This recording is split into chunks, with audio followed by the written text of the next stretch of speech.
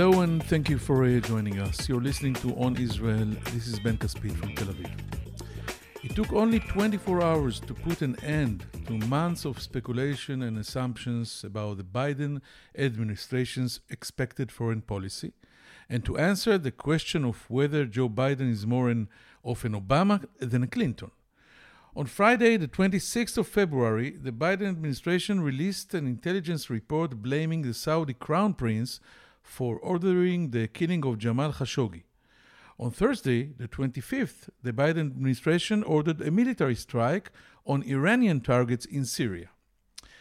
The administration is engaged in a careful balancing act. On the one hand, a conciliatory approach to the Arab world. On the other hand, an emphasis on human rights. On one hand, a desire to resume talks with Iran. On the other hand, a more militant approach that seeks to create credible deterrence in the Persian Gulf, probably the world's most volatile region these days.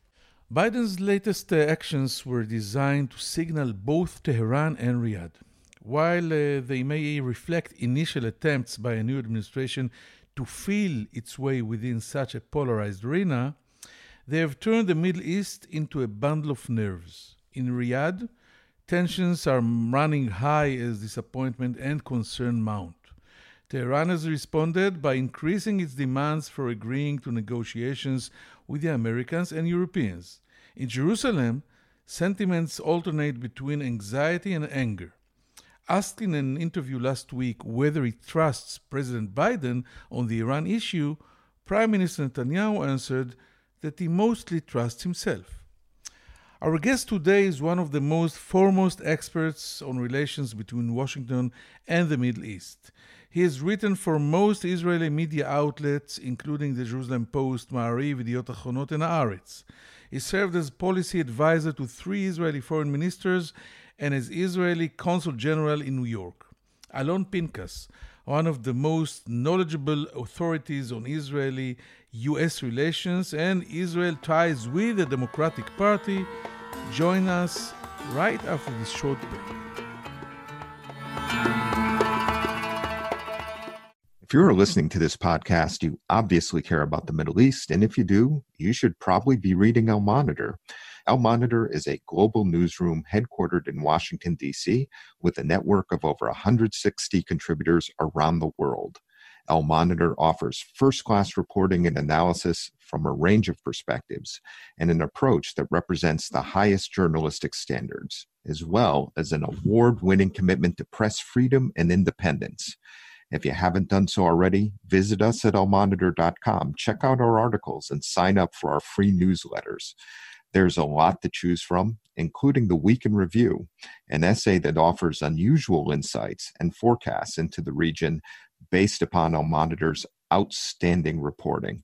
And if you haven't done so, please subscribe to our Al Monitor podcast on your favorite podcast platform, On Israel with Ben Caspit, and On the Middle East with me, Andrew Parasolidi.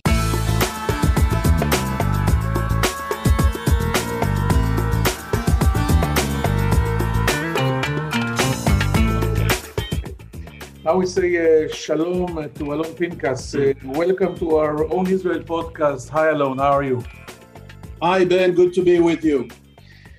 Let's start with the latest developments. The lights in the palace in Riyadh and in the Prime Minister's office in Jerusalem have been burning late since the Americans issued the report that holds MBS responsible for the Khashoggi assassination. How do you explain the timing of the publication? After all, the report has been ready for months. Yes. Well, it's not only has the report been ready for months, but most of it is based on intelligence that Turkey revealed about a year and a half ago. So there's nothing new in terms of the evidence. But, and this is a big but, for the Office of the Director of National Intelligence, the ODNI, to issue a report that begins with the words "we assess," not "we have confidence," not "we believe," not based on the intelligence we gathered, but "we assess," is a very serious issue. Now, while the evidence against Mohammed bin Salman, MBS, is not new or is not exactly an indictment, this is a very important document in terms of the timing, as you referred to in your question. And the timing, I think, has to do more than anything with two things. The ongoing negotiations or the drafting of policy in Washington about how the U.S. and in what sequence the U.S. will re-enter the JCPOA, also known as the Iran nuclear deal. And I think that this report suppresses or at least restrains and quiets down Saudi opposition to it. And secondly, it's a balancing act on a very, very tenuous relationship that exists in the last several years between the U.S. and the Saudis. It began in the late Bush administration, went on for 8 years under Obama. There was a change under Trump, but now with Biden, it's back to the reassessment, or as he calls it, recalibration. I think this is a clear message to the Saudis that the reality of the relationship and the contents of the relationship as you think you know it no longer exist. We need to recalibrate this, quote unquote. And so in that respect, I think the timing is critical. Also, MBS himself is in a hospital. He had an appendicitis removal operation. And Biden, ahead of the publication of the report, called King Salman of Saudi Arabia, and according to American reports, insisted that MBS not be on the phone call. So I think that in terms of his own political fortunes, while the Americans did not impose a travel restriction or deny him a future visa, I think they're out to weaken him significantly. The greatest nightmare in Israel, not only in Israel, maybe also in Saudi Arabia, Egypt, the Gulf, and elsewhere, is a return to the Obama-era policy that placed a premium on human rights and political correctness. As far as Israel and its Sunni Muslim allies are concerned, such policy has no place in the chaotic deserts of the Middle East. How do you see Biden's policy in this regard? Okay. Jamal Khashoggi was not just another Arab whose human rights were deprived and was assassinated because someone didn't like him. Jamal Khashoggi was a journalist for the Washington Post that is owned by Jeff Bezos, who also owns Amazon. The Saudis then threatened, after assassinating Khashoggi, they also threatened Bezos, allegedly tapped or hacked his phone, threatened a boycott of Amazon, which employs over 1 million employees in the US. This is not something that has to do with a return to a human rights-based, or as you said correctly, putting a premium on a human rights-based foreign policy, but more so it is individually directed at MBS. And I'm going to repeat what I said a few moments ago and tell the Saudis, gentlemen, with all due respect, you got this strategic equation wrong and upside down. You need us. We don't need you. This myth that you could do whatever you want because we need you to counter or confront Iran is wrong. You need us to confront Iran. What you've been doing in Yemen is inexcusable. It's got nothing to do with human rights. It's got everything to do with foreign policy stupidity. And there is an apprehension or an anxiety in the US that, by the way, that existed in the Trump administration too, but Biden is not inventing anything we didn't hear about. There is an anxiety that the Saudis will try to drag the US into another war in the Middle East, obviously against Iran. I don't see that happening, but I understand where this is coming from. I've heard this a few times myself from members of Congress, from people who used to work at the State Department or the Pentagon. And so I don't think this is a return to Obama-era policies. I think this is just a reassessment of the relationship with the Saudis, who really got on American nerves in the last few years. Alon, let's try to get into Benjamin Netanyahu's head, and you know the guy. You've been once. You've been not as well as you do. Yes, we share the same knowledge, I think. But he thinks about this MBS, which is Israel's maybe most important ally in the Middle East right now. A very strong ally confronting Iran, the nuclear threat, the new relationship, the strategic, the Abraham Accords, etc., etc. He also met him.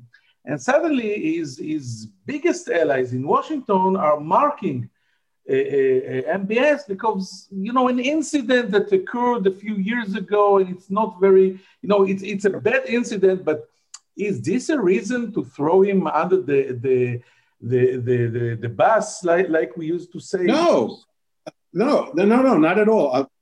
Look, in and of itself, it's a very nasty incident. But the Americans also believe in realpolitik, as they call it in German. They know where their allies are and they know what they need to do. And what they're doing is balancing an equation that was tilting pro-Saudi. The Saudis get involved in Yemen and drag the Americans. The Saudis threaten Iran and drag the Americans. The Saudis get into a bar brawl, a stupid fist fight in a bar with Qatar. And they're asking for America's help. Someone in America, at least in this administration, has grown tired. Now, in terms of Mr. Netanyahu, yes, you're right. But if Mr. Netanyahu is honest with himself and thinks straight, he knows that Saudi Arabia's contribution to confronting Iran is less than optimal. Not because they don't want to, but because they cannot. And what they can do is all based on American technology. And so Mr. Netanyahu is going to have to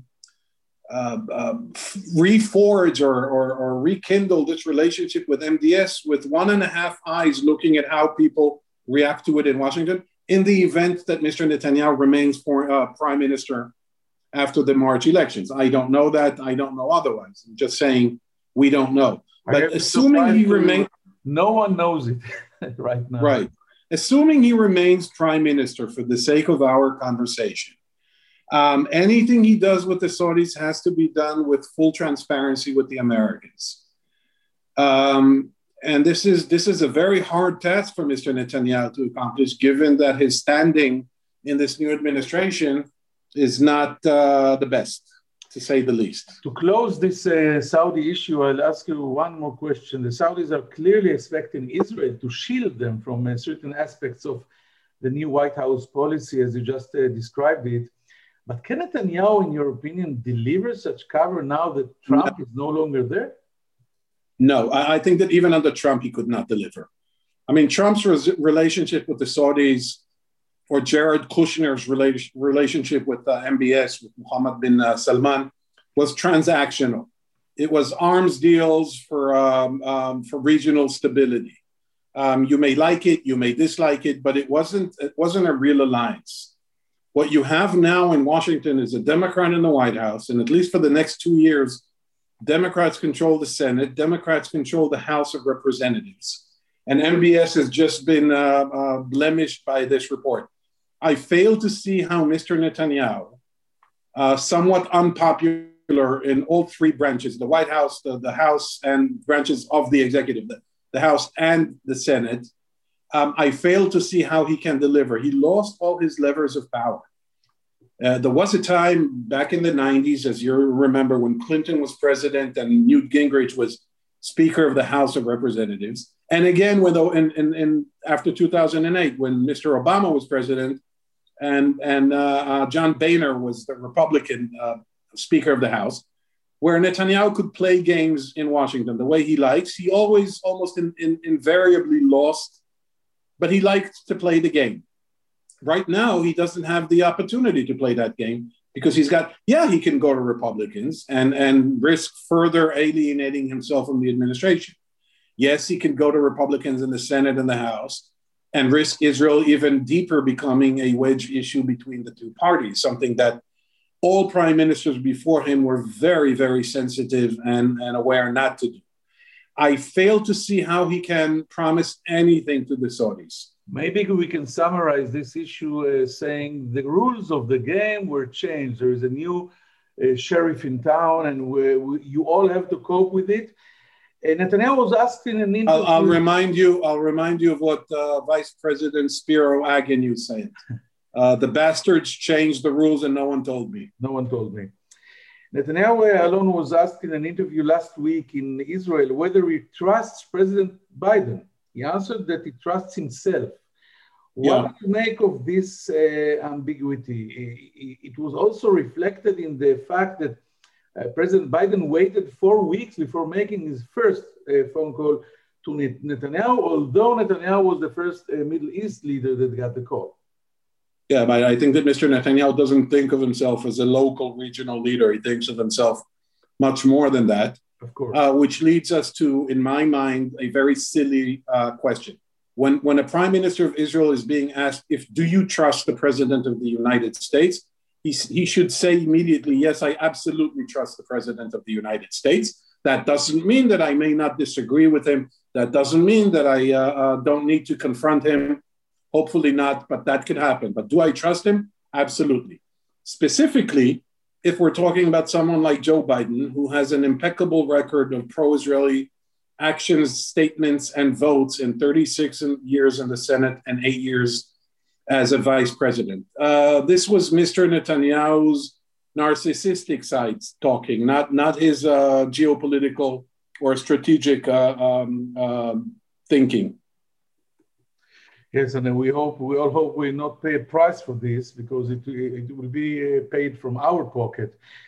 I want to ask you in a different issue. We're going into the Iranian nuclear program now. You signed a document issued last week by an organization called Commanders for a Secure Israel that urged Netanyahu to cooperate with the new administration on an improved nuclear deal. Yes. With Iran. Netanyahu, meanwhile, has added two former national security advisors to his team, Amidror and Nagel. Both are defense hawks, and like the prime minister, they reject any nuclear agreement with Iran. How do you see this potential clash? Obviously, Mr. Netanyahu had another option. He could have appointed the head of the Mossad, Yossi Cohen, and for his own reasons, chose not to. Mr. Amidror is an expert on Iran. Mr. Nagel is not an expert on Iran. So I don't know what the what exactly the good cop, bad cop routine is going to take shape here.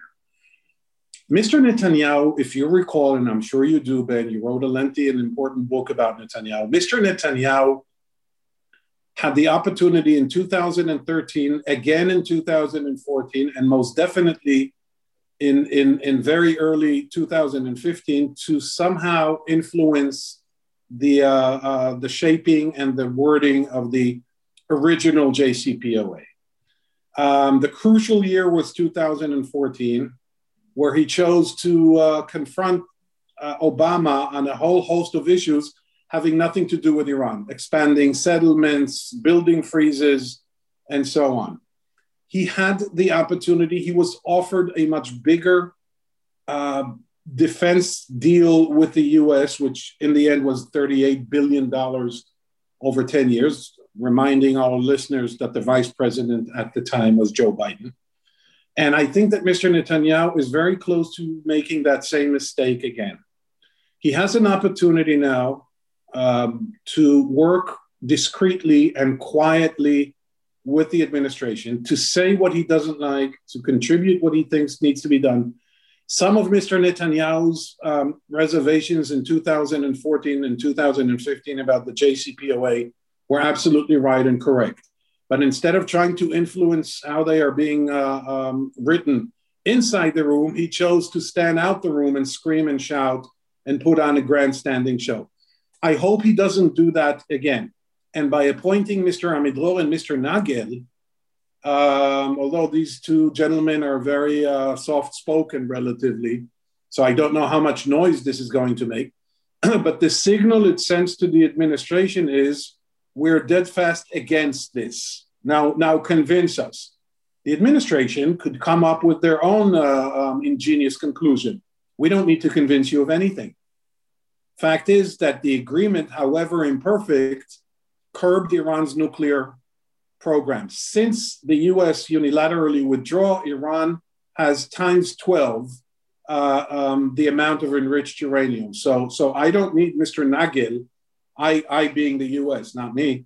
We don't need the Mr. Nagel or Mr. Amidro or Mr. Netanyahu himself, for that matter, to tell us what needs to be done. Again, let me stress this, Ben. Netanyahu could have, after the unpleasant episode of the call that didn't arrive, after the call had arrived, Mr. Netanyahu can invite himself to DC after the election.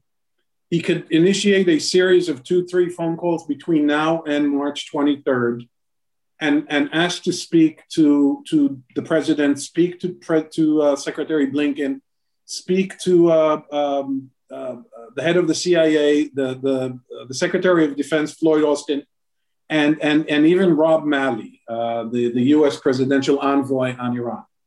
Instead, he's sending all kinds of proxies to say how unhappy he is. I don't know that this is good diplomacy. It's not only this. I think, correct me if I'm wrong, when Trump was in the Oval Office, Netanyahu said a few times about the agreement, the nuclear agreement, fix it or nix it. Now he's not saying fix it anymore. He was quoted last week as saying or thinking or in close circuit saying, no deal with Iran. Don't go back to any deal with Iran.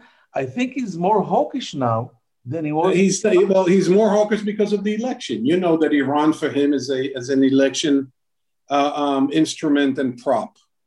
I don't question his belief that Iran presents a clear danger, but I think that he's using or abusing the issue of Iran for his own political purposes. But let me go back to what you just said.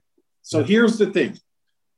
Netanyahu, in March of 2015, does something that no Israeli prime minister dared to do before him, goes behind the President Obama and Vice President Biden's back to speak to Congress against the deal. In his speech in March of 2015, he says, and I'm quoting from memory, so I may be wrong in a word or two, I've been told that it's either disagreement or war. I'm saying you're wrong. There is a better agreement, quote unquote. Later, he said, as you correctly quoted him as saying, fix it or nix it. So here's the thing. He never presented a better deal, although he had ample time to do so. He never offered how to nix it. How to fix it. And now he has an opportunity to fix it. Supposedly, Trump withdrew unilaterally. Trump failed to offer anything instead of the agreement as a substitute policy or an alternative agreement. So now Netanyahu was actually handed the opportunity to tell the Americans what he thinks needs to be done. Instead, he's sending, or may not send, didn't send, I don't know, you may know, the chief of staff of the IDF, Lieutenant General Aviv Kochavi, to threaten the US about how bad the agreement is without knowing yet what the Americans intend to do. By the way, parenthetically, because they don't know yet. And so I honestly don't know what this fix it or nix it or better agreement mean. One more thing, Ben. About 10 days ago, there was a story that no one paid attention to for some reason, in which Khamenei, the supreme leader of Iran, right? Yeah. Writes in his Twitter account that 2 or 3 months after Trump withdrew from the agreement in 2018, May 2018, Khamenei, spoke to the French president, Emmanuel Macron, and Macron told him that Trump had told him the day before that if the Iranians are willing just to add one sentence to the agreement saying that we will discuss missile development and regional policies at a later date, he will return to the agreement immediately. Now, the Iranians did not accept, according to Khamenei, he rejected the offer. look, had they accepted the offer and Trump went back to the agreement, Mr. Netanyahu could have been presented with a much harsher reality than he is now. You know, I wanted now to ask you, how do you see the relationship with Washington playing out after having said all that? But I'm asking myself and you, Mr. Netanyahu is very smart, very experienced, very intelligent. He knows exactly the price he and the state of Israel paid for the mistakes he made in 2015. You just described it. He know that he could not get into the room and affect the negotiation. And right now, instead of learning something from his mistakes, he still is preferring to stand outside the room and shout and yell on everyone. Yeah. And is it really all because of the election that for Netanyahu, it's an existential threat that March 23rd election can bring the end of the political career of Netanyahu, and then you have the trial, etc. So everything is politics? Yeah, it is. You know that better than anyone. It's all politics. It's all survival for him. Look, I honestly think he hates Democrats and hates American liberals and hates the progressive Jews and dislikes many in the Democratic congressional leadership. I believe him when he says he doesn't like them, or when he thinks, or what I think he thinks, he doesn't like them. I also believe that in his, deep down, he's always been much more sympathetic. And I think he admitted that to you, to me, publicly many times. He's much more sympathetic to the Republican Party, except for two things that we must mention. The Republican Party that he has been affiliated with is not the Republican Party of today. The neoconservatives, the Newt Gingrich, the Bob Dole, the George H.W. Bush, the George Bush, these people are no longer in the Republican Party. The Republican Party now is a party that I just cannot see why Netanyahu in the world would be affiliated and connected to. Which leads me to the second thing. With ideology and sympathy aside, he's the prime minister of the state of Israel. I expect him to make smart decisions. It took decades of a lot of hard work to keep Israel out of the American political discourse. We call it bipartisanship. Bipartisanship doesn't mean that both parties love you the same. It means that you, Israel, is not a wedge issue. It's not a dividing issue between the parties. And decades of diplomats and politicians and defense ministry officials in Israel have worked to maintain that. Even when there was friction and confrontation between an Israeli prime minister and an American president, it was never because of party affiliation in the US or political preference. It was always substance and sometimes a personality clash. What Mr. Netanyahu has been doing for the better part of the last 5 years is forcing Israel to become a partisan issue in America. He's forcing Republicans, some of which are white supremacists and nationalists, to support Israel, even though they don't care much about Israel. And then forcing Democrats, Jews among them, to distance themselves from Israel. I just fail to see how that would produce a smart policy or a smart result. By the way, finally, when you were talking about the Republican Party and mentioned a few names, I think one of our colleagues, maybe Chaim Levinson in Haaretz today or yesterday, mentioned that the same process happened to Likud in Israel. Yes, he did. I read it today. Yes, he did. Right? Yeah. It's become a cult. The Republican Party has become a cult. It lost its liberal and moderate wing of the Republican Party.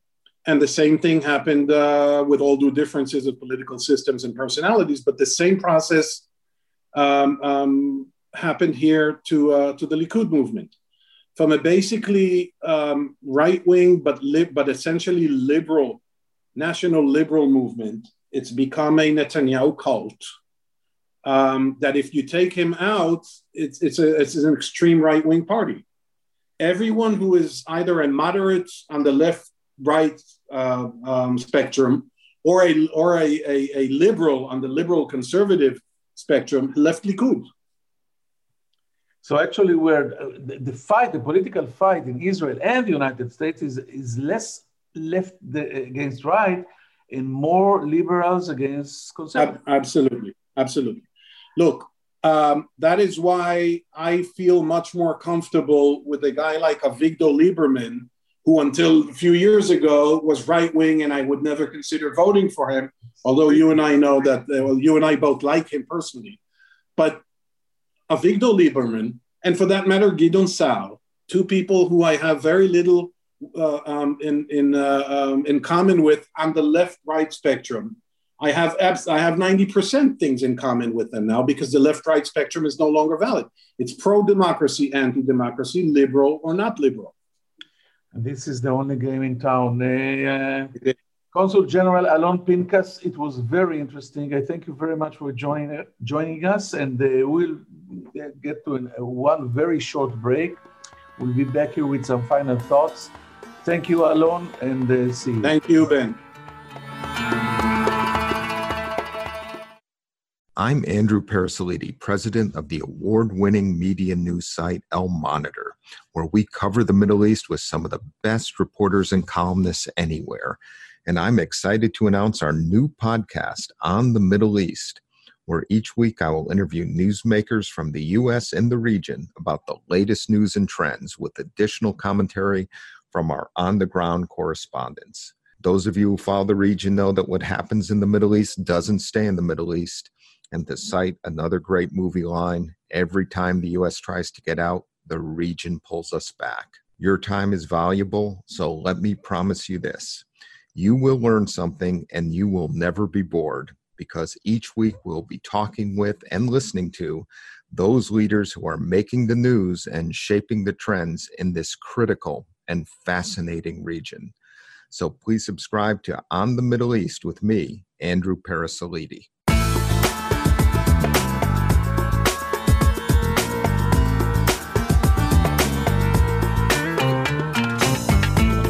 Thank you for staying with us. Ambassador Alon Pinkas says that the main reason for the Washington's surprising doubleheader in the last 2 days, I'm talking about posting the intelligence report regarding the Khashoggi assassination and simultaneously striking Iranian target in Syria, is simple. Making sure both sides, Tehran and Riyadh, and maybe even Jerusalem, fully understand that there is a totally new ballgame with totally new rules and a new sheriff in town. Pinkas criticized Prime Minister Netanyahu's remark in an interview last week in Israel when he was asked if he trusts President Biden, and answered that he trusts mainly himself. Every responsible Israeli leader, when asked this question, says Pinkas, have to answer only one simple answer. I may have disagreements from time to time with the president, but I absolutely and fully trust him as a true friend and ally of the State of Israel. The Netanyahu answer, according to Pinkas, was either political or narcissistic. I hope you enjoyed it. See you here next Monday in On Israel. I am Ben Caspit from Tel Aviv. Take care. Be safe. Bye-bye.